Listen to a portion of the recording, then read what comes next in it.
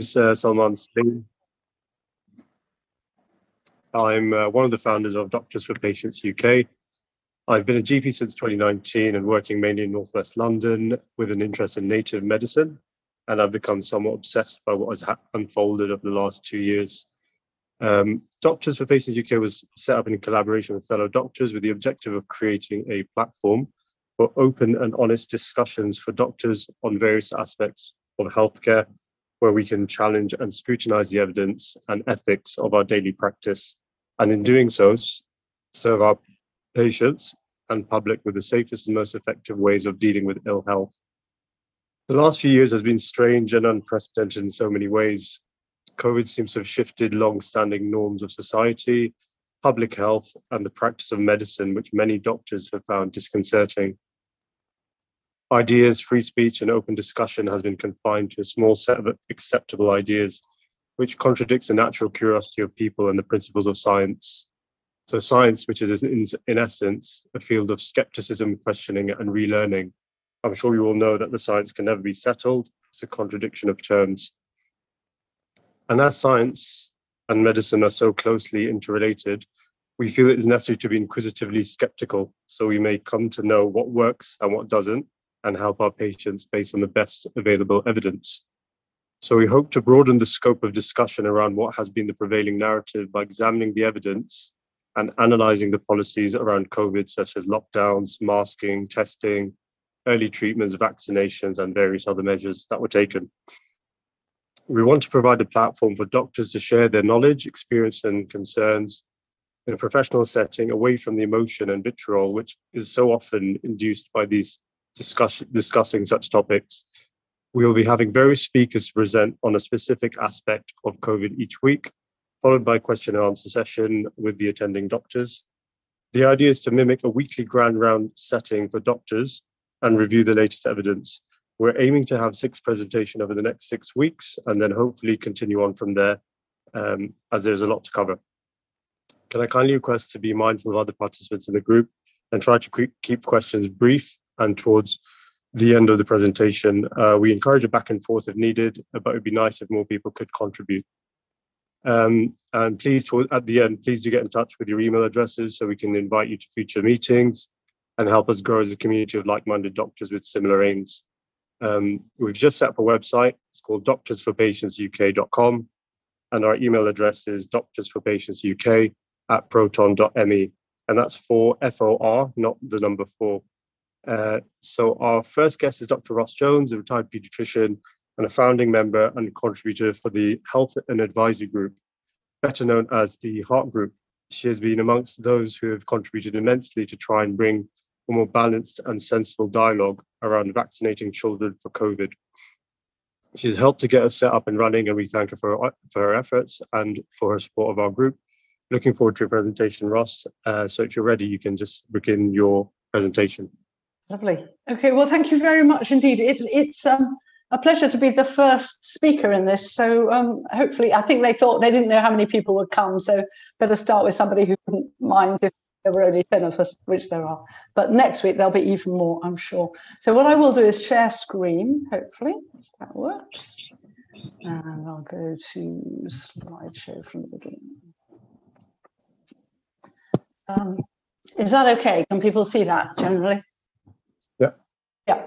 As Salman said, I'm a member of Heart. I was a general paediatrician, mostly with an interest in neonatal intensive care. And also I looked after patients with HIV, and I was the joint sort of immunization lead in combination with the community paediatrician, my opposite neighbor in the community. And also for my sins, I was involved in pandemic planning for the swine flu, which was quite interesting because a lot of Neil Ferguson's modelling then sounded very familiar when it came up this time. And it didn't work out quite like that then either. So what I've been asked to do, we thought something I thought would be very non-controversial, but even this hasn't been really, is the question of, do children need COVID-19 vaccines? And in discussing that, obviously talking a bit about informed consent and balance of risk, because this is crucially important for everything we're doing. But before I start talking about that, I thought I should just look briefly at how the pandemic has affected children generally, because we knew right from the kickoff that this was not a disease of children. It was obvious from China and from Italy that the main victims of this were going to be the elderly and the frail. And yet, as a society, we allowed ourselves to close schools. What should have been, face-to-face friendship groups and team sports turned in, when they did get back to school, to being masked in schools. Not many workers were told, we might have had to wear a mask to pop into a shop for 10 minutes, but the staff did not have to wear masks. So to have to wear a mask for 8 hours a day in class wasn't great. And also parents were pick up and drop off by a lot of primary schools, despite that never being a requirement from the government for adults to wear masks out of doors in any other circumstance. They did in some countries, but certainly not in the UK. And then even when we got to the rule of 2, you remember those weeks when you weren't allowed to see anyone. If you lived alone, tough bananas. But then you could meet a friend for a walk. But if you're too young to go out on your own, then obviously you and your mum or dad or carer, that is your group of 2. So if you went to meet your friend and they had their mum or carer, that's 4. So it wasn't allowed. So right from the word go. And then there were the awful things like don't be your granny when it came to social distancing and masking and so on. And it's relevant to what we're going to say coming back to vaccination. So just a quick bit about the health impact of children. I think it's been very obvious to anybody working in the front line, really. But over 90s, we're talking about 50,000 per million. So that's 5%, 5.5% of over 90s died of COVID. And I think most people would think it was far higher than that. And it goes down, down very steeply by age, as you might expect. And if you remember Patrick Vallance, quite early on when before the vaccine rollout had even arrived, they were talking about it. And at the beginning, they put it into these categories to go down the age groups, over 80s, over 75s. Healthcare professionals obviously came in quite early. But really, by the time they'd vaccinated all the over 50s and significant health vulnerability, that was going to cover 99% of the deaths in the first wave. So these very small numbers of deaths down here mostly will have had severe comorbid. And if you look at children, there was a study for the whole year, March 2020 to March 2021, that actually included, it had the late March, April, May wave from 2020 and the early sort of January, February wave of 2021. And there were 60 cases with a death within 28 days positive PCR. But when they were all notes reviewed, and of course, child deaths are rare, so they are routinely reviewed anyway. And there were only 25 deaths, and the others were thought to be nothing to do with COVID at all. It could have been a car accident. And 25 deaths where COVID was either the main or a significant contributing cause. And that works out at 1 in 500,000. But of those 25, 19 had severe pre-existing conditions. And these are not asthma. People were talking about shielding asthmatics. There wasn't a death of a child with asthma. There wasn't a death of a child with cystic fibrosis. There wasn't a death of a child with Down syndrome. A lot of talk about learning difficulties and vaccinating everybody on the special needs register. The only child with Down syndrome who died had a complex congenital heart defect as well. And if you looked at the learning difficulties, they were mostly children with, say, spastic quadriplegia who had a kyphoscoliosis and had been in and out of pediatric intensive care with pneumonia in the past. So if you looked at the risk of death for the healthy under 18s, it's 1 in. Obviously, that's just talking about deaths, but the same goes for every aspect, whether it's hospital admissions or intensive care or long COVID, everything in children is milder. So if we just come to this balance, because this is what it's really all about, and anybody who prescribes knows that it's very important that the disease is worse than the cure and not the other way around. So if you're in a situation where you've got somebody in front of you with quite a nasty disease and you've got the BNF in front of you and you know there's some side effects, but they're relatively trivial, that's great. You've got a useful drug in a situation where the disease is definitely worse than the cure. And I suspect we do a fair amount of prescribing in this situation where really it probably doesn't make much difference whether you do prescribe or you don't to the overall outcome. And that, of course, is not good for the NHS budget. It's a complete waste of money. But more problematic is this, the situation where clearly the cure is worse than the disease. And so that's a dangerous drug. And usually that might get picked up during the trial phase, but it might not, because some of these will be severe side effects, which are rare, but because they're severe, they can outweigh perhaps what was a relatively mild disease. So then you're in a situation that the post-marketing surveillance picks up a significant problem. And that's what the black triangle in the BNF is all about. That for the first 2 years, any new drug, you're meant to yellow card it, whether you think it's related or not, whatever. If somebody's just had a vaccine or a new drug on the list, and they come in with something you wonder about, just put it on the list. And of course, then when these things get put together, they asked regularly been either restricted seriously or withdrawn. Now, you could say AstraZeneca, they restricted it to over 50s, but that took quite a lot of doing, and other countries doing it first, and the MRA saying it was all because they hated us because of Brexit or something. Anyway, but this is the situation we're in now. So Pandemrix for the swine flu was withdrawn because of narcolepsy, picked up again by Scandinavia, UK, but very few deaths, and yet it was withdrawn. And here we are with a lot of deaths out there, and we're still not.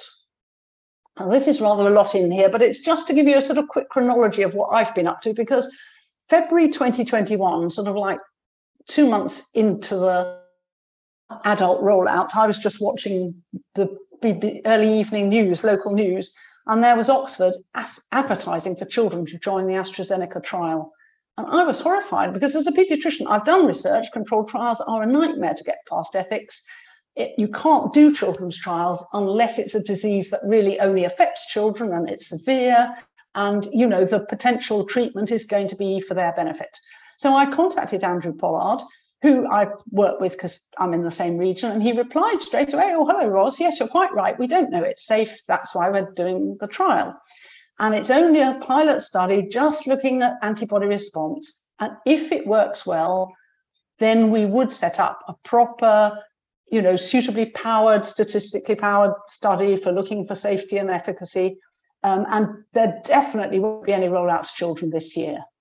Well, it was only about in April 21 that Adam Finn, who's another member of the JCVI, was jumping up and down in the press saying, as soon as we finish the rollout to adults, we need to go straight to children, because if we don't, there'll be upward pressure on adults for infection.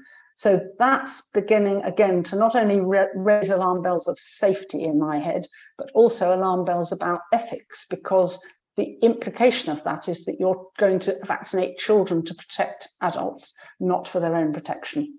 And we'll I got a group together. We've had about 100 of senior medics and academics. We've written endless letters, which some of you have kindly signed, and we wrote to the MHRA in the middle of May when the FDA had approved Pfizer, and we got no reply, and no reply, and no reply until they replied an hour after they'd announced they were authorising it.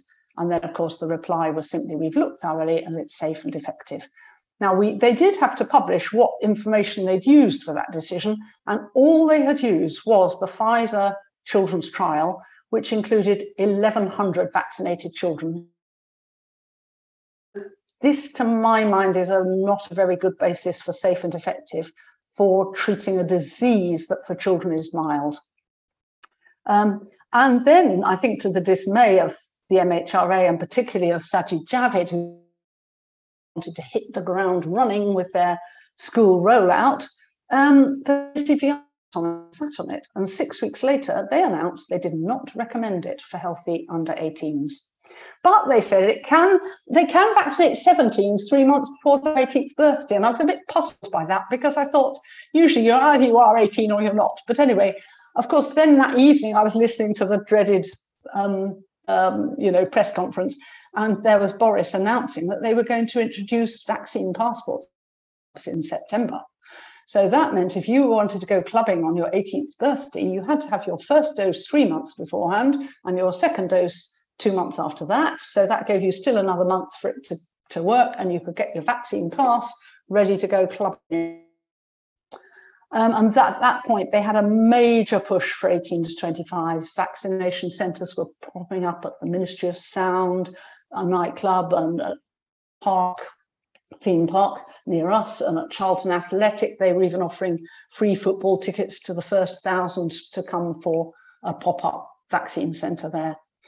And that went on. And interesting, I've looked through all the minutes of the JCVI meetings, and I'll give you some references if you're really keen to read them. They don't make happy reading, because the meeting here, there was, obviously was minuted, this one, where they said they weren't recommending it.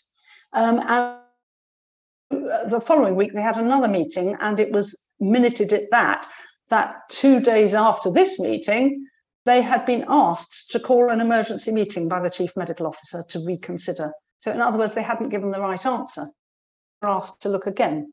So they looked again, and at that point they thought, well, okay, to do something to get them off their back. So they recommended it for 16 to 17s. There was no new data since they said it wasn't suitable for under 18s. Now it is, but in single dose. And in the minutes, there were lots of concerns about myocarditis, and particularly about the fact that myocarditis was more common the younger you were, like in the 16 to 19 seemed to be the worst age group. And also it was more common after the second dose. So let's just give 1 dose. But even that wasn't good enough for whoever's pushing this. And so in September, they had another meeting, and they again repeated this balance of benefit and risk does not support vaccinating healthy 12 to 15s. They had made it very clear quite early on that, of course, this doesn't apply to children with severe vulnerabilities. If your paediatrician and the parents between you think that this child is at serious risk and the vaccine, you could always give that under compassionate grounds. You didn't need to roll this out to all healthy children in order to let the children with problems who wanted it have it. So then we got to the point where they said, oh, well, the JCVI thought maybe the CMOs would like to look at wider societal things. And I'm sure you remember that the CMOs came out with the idea. By then it was realized that schools was bad for not only education, but also mental health. So let's give them vaccines to help keep them at school. But they did agree that they don't act. They said they were going to save 140,000 school days by vaccinating kids. That worked out at 15 minutes per child. Well, you have to sit in the hall for an extra 15 minutes after your vaccine. And they made no account of side effects of the vaccines. And there was good work from the original trials and from the data coming out of the States that 8 to 10% of children miss 1 or 2 days of school following vaccine. So, the idea that this was going to reduce school loss was ludicrous. Of course, the main reason for the school loss was actually the rules about being quarantined as well as the index case. So back in July, when they were saying, no, let's not do this, there were 1 million children out of school, of whom 90% didn't have COVID. They were simply contacts of ones who, again, weren't ill. They just had to do the testing. So that's where we were. And this is the sort of data they had to look at. This is from the FDA.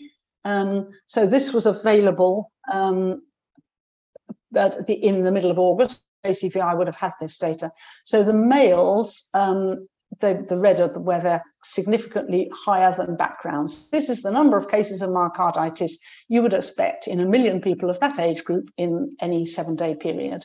And this is how many actually happened in the 7 days post-vaccination. So as you can see, the boys, 18 to 24-year-old boys, have got quite a significant increase in risk. The girls, not so clear, nothing after the first dose, so it's not on the table, but after the second dose, a bit of an increase. And for the boys after the second dose, we are way up. We're at 134 cases against a background risk of 1 to 7. So this is what we're talking about. And this is when they just say safe and effective, and they don't allow for the fact that, yes, down here at 65 plus, it is less than or no different. It's not increased over expected. But that's not the same as saying this is safe for everybody. So that's the sort of thing. So myocarditis, US, that data I've just shown you was what came up with this 1 in 9,000 approximately. But Israel, which is where it was originally described, they looked, and having found this signal, they then notified all pediatricians, all emergency departments, all the cardiologists. They were all notified and said, please look out for this and report it. So they then came up with 1 in 6,000, so a bit more. And there's clear, again, difference in age. So for the over 30s, it was 1 in 72,000 against 1 in 6,000 for the under 20s. So you've got a tenfold difference in myocarditis in one direction, but at the same time, you would have a tenfold difference in severity of COVID in the other direction. So you'd almost have the balance of benefit risk would be 100-fold different between a 35-year-old and a 15-year-old. Now, Hong Kong, they didn't roll their vaccine out till quite a bit later, by which time all the data had come already from Israel. So they gave leaflets out at the beginning, and they also told children and their parents that they should do no strenuous exercise for a week after vaccine. Have we told anybody here that? You know, that's quite a thing to say, isn't it? It's perfectly safe, but you mustn't do any exercise for a week. And then more recently, and I mean, this is just last week, and it's a preprint, and I can't absolutely guarantee it, but it is from a bona fide team at Bangkok University, and they have done what we should have done here a year ago, which is they have prospectively, they've two secondary schools, they've given them diary cards, and they've brought them back for troponin levels and ECGs on day 3, day 7, and day 14. And with that, they found 7 cases of myocarditis amongst their 200 and whatever school children. It was 1 in 45. Now, some of those, 3 of them were symptomatic, but 4 of them were picked up by the fact that their troponin levels were above the 99th centile. And so these are subclinical cases. We have no idea, are we setting up some sort of time bomb for cardiac health for the next generation? But if you look at the MRHA data, it keeps describing it as mild and it goes away. But there have been deaths reported from the States, very definitely. And there's a big series from the States with MRI cardiac scans, and they found 90% of them with changes suggesting scarring on the so-called late gadolinium enhancement on those scans. And they were in, the JCVI were in a conference call with this team in the States, who I've also had a conference call on behalf of HEART. People have been amazingly helpful, the Israeli team, all of these. You just contact them and say, could we talk about your data? But basically, they are doing a follow-up, but they haven't done it yet. So in the JCVI minutes, they've said they would like to have 6 months follow-up data before they made a decision, which sounds not unreasonable. So what about natural immunity? Well, we spent the first year being told that natural immunity wouldn't work, it would be complete rubbish, which is a bit odd because I think it'd be hard to make a vaccine if there was no good natural immunity to try and copy. And now we're in the situation where we're recommending the vaccine to young children, despite the fact that 99% of them are now estimated to have had it. And that's come from the MRC Biostatistics unit in Cambridge that provide the data for SAGE. So this isn't just sort of off the top of my head anecdotes from our local school. And moreover, there's now good evidence that natural immunity is robust, durable, it's broad, it's broader than the vaccine because it's covering the whole of the virus and not just the spike protein.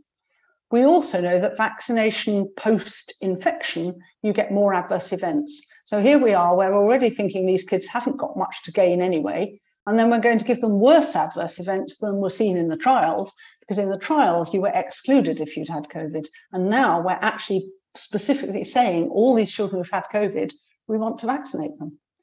There's also been some studies suggesting that if you get infection after, I mean, most of the kids have had COVID already, but for the ones who haven't, are we helping them either? Because if you get your infection after vaccination, you don't get such good immunity. You tend to produce more spike antibodies. You just focus on the thing you'd already learned to do, and you don't look at the whole virus. And so you don't get the N antibodies that are part of the wider, broader immune response. and so on, T cell function, etc.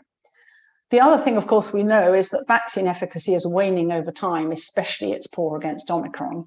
And yes, there's some waning of natural immunity, but it appears to be lasting much better. All the studies that I've managed to find have suggested that. I'll just say a brief word about mRNA technology. When you say something's experimental, it's a huge red rag to a bull, isn't it? Now you're a conspiracy theorist. But the fact is these vaccines have not been used. This technology has not been used in humans at scale. There have been some attempts to make some cancer vaccines that Pfizer were looking at and haven't actually got to market, I don't think. The mRNA that they've used incorporating the code for the spike protein, despite the fact that the spike protein is the bit of the virus that seems to be the most damaging. So that's the bit that's in the vaccine. So that seemed to me not terribly helpful. And also there are no pharmacokinetic studies. So if you give somebody hepatitis antigen in a Hep B vaccine, let's say, that is a measured amount of hepatitis protein, then you make antibodies to it.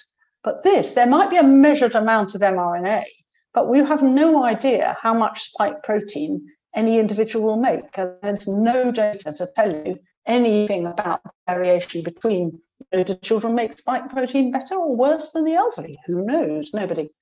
And then the other thing is, of course, that they're packaged in lipid nanoparticles, and that's deliberate because this vaccine has been designed to cross cell membranes because you've got to get the mRNA into the cell in order for the ribosomes to take it up and decide to make spike protein against which you will then make your antibody response. So we know that they cross cell membranes.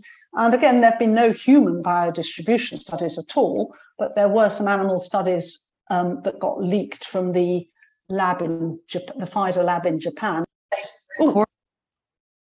The suggestion was that it would all just be in your arm for half a day and then it would be gone. And we know that we can find spike protein in regional lymph nodes 60 days post-vaccination and probably longer. So that's just a little bit about why people, I think, were not so surprised to see that if you look at the VAERS mortality data, this is 2021 compared with all the previous years put together. And, this is hard to say that this is coincidence. And we know that VAERS and yellow cards underreport. I think it's highly likely that this vaccine is a lot more dangerous than many vaccines we've had in recent years. But one of the problems, of course, is that the Pfizer trials, right from the beginning, they asked permission to vaccinate all the controls. And that was rather irregular too, because usually you would have kept your controls for at least a year, if not 2 years. So we're waiting for these 2-year studies, phase 3 trials to complete, but they actually won't have any more information than they had at the 6-month point, by which time quite a lot of the controls had already been vaccinated. And I think they virtually all have now. This is just a thing on the concern that from when last summer, when they first agreed on the vaccination of teenagers, this is boys aged 15 to 19 and the excess mortality. This is previously the whole of the first half of last year, we'd simply been tracking the normal 5-year rolling average. And then it's just been deviating away. We've been to court and they have agreed that there is a statistically significant increase in all-cause mortality. These are not COVID deaths, they're non-COVID deaths, but they are not investigating it. They said they would investigate if the signal got stronger. So I don't know what that means. Just to remind us about the GMC and the principles of decision-making and consent, the decision-making is an ongoing process focused on meaningful dialogue. Well, that's not exactly how it works in the vaccine hub, is it, I think? And an exchange of relevant information specific to individual patients, to the individual patient. And it's interesting because we've written a lot of these letters to the regulators and we've never really had any sensible replies.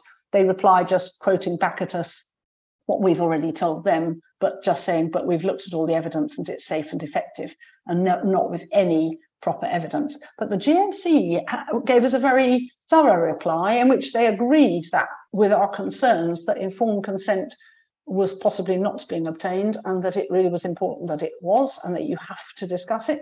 And you're meant to then come back, leave patients with information, give them time to think about it.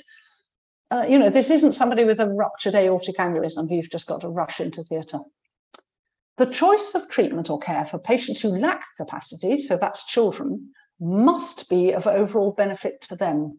Decisions should be made in consultation with those who are close to them or advocating for them. So it must be of overall benefit to children. So we are not allowed to get consent for a treatment for somebody who can't consent for themselves to say, oh, I'll do this for other people. Adults can do that. They can make a choice.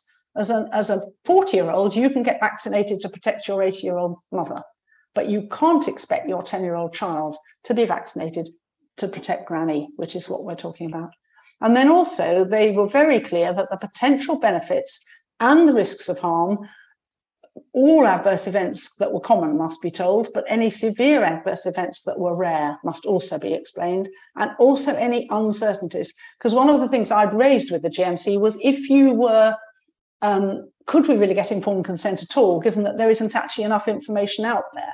And they said, oh, yes, you can, because if you've got somebody who was seriously ill and you had some novel treatment, and as long as you discussed with the patient that it was completely, you didn't know whether it worked, you didn't know the safety, and they were at death's door, then that's fine, you can do that, but you must explain the uncertainties and the likelihood of success for each option. So again, now, are we explaining that the vaccine in children will have worn out after about 12 weeks or sooner?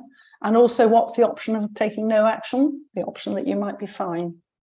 So just to recap, in September 21, the JCVI looked at the balance and they decided there wasn't a balance of benefit over risk. I must say I would have probably put it a bit more tilted beyond that. But anyway, in fairness, they said children are very mildly affected by COVID, schools are not a major source of transmission, and children are less likely to infect adults than the reverse.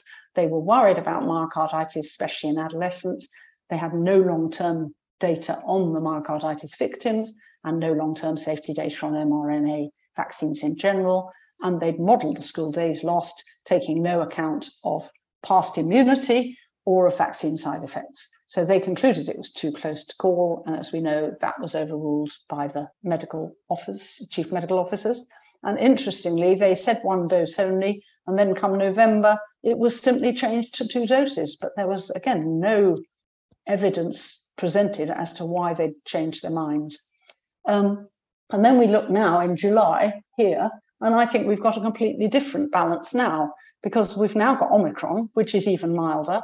We've also now got the knowledge that 99% of children have had it, whereas back last July, it was more like 35%.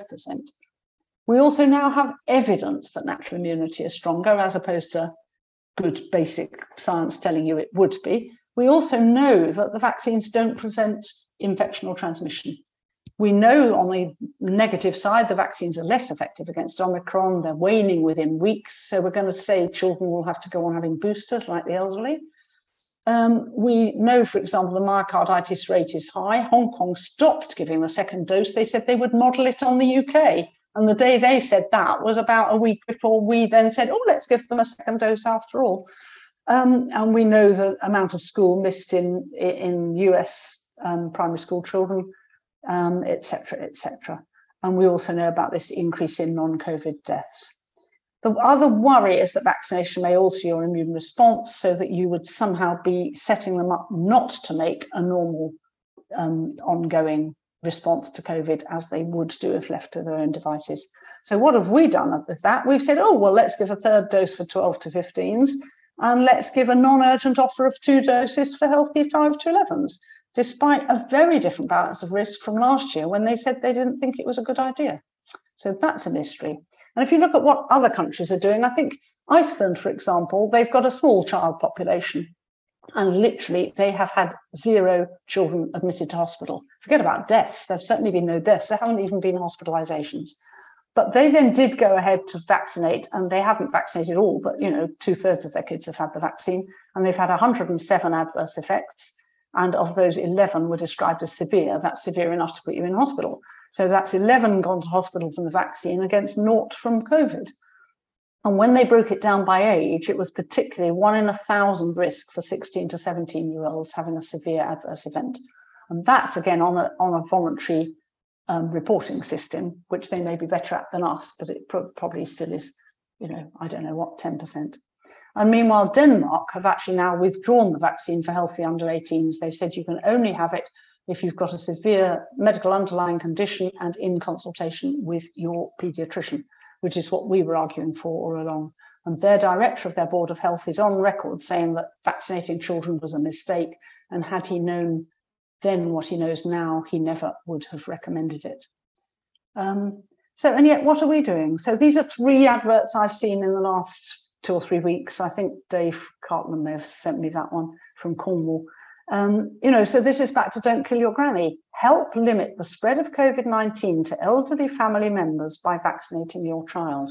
So that is not true, because we know that the vaccines in children, that the efficacy, the protection against infection has gone to negative by 6 weeks. So what on earth are we talking about? And then you've got the other alternative to, appealing to their better instincts to want to not kill granny, and you're telling them they're all superheroes, etc. And, here's one, again, proud to be in that number. I got the COVID vaccine for my friends. I'm proud to be in that number. I got the COVID vaccine for my family. So this is not great.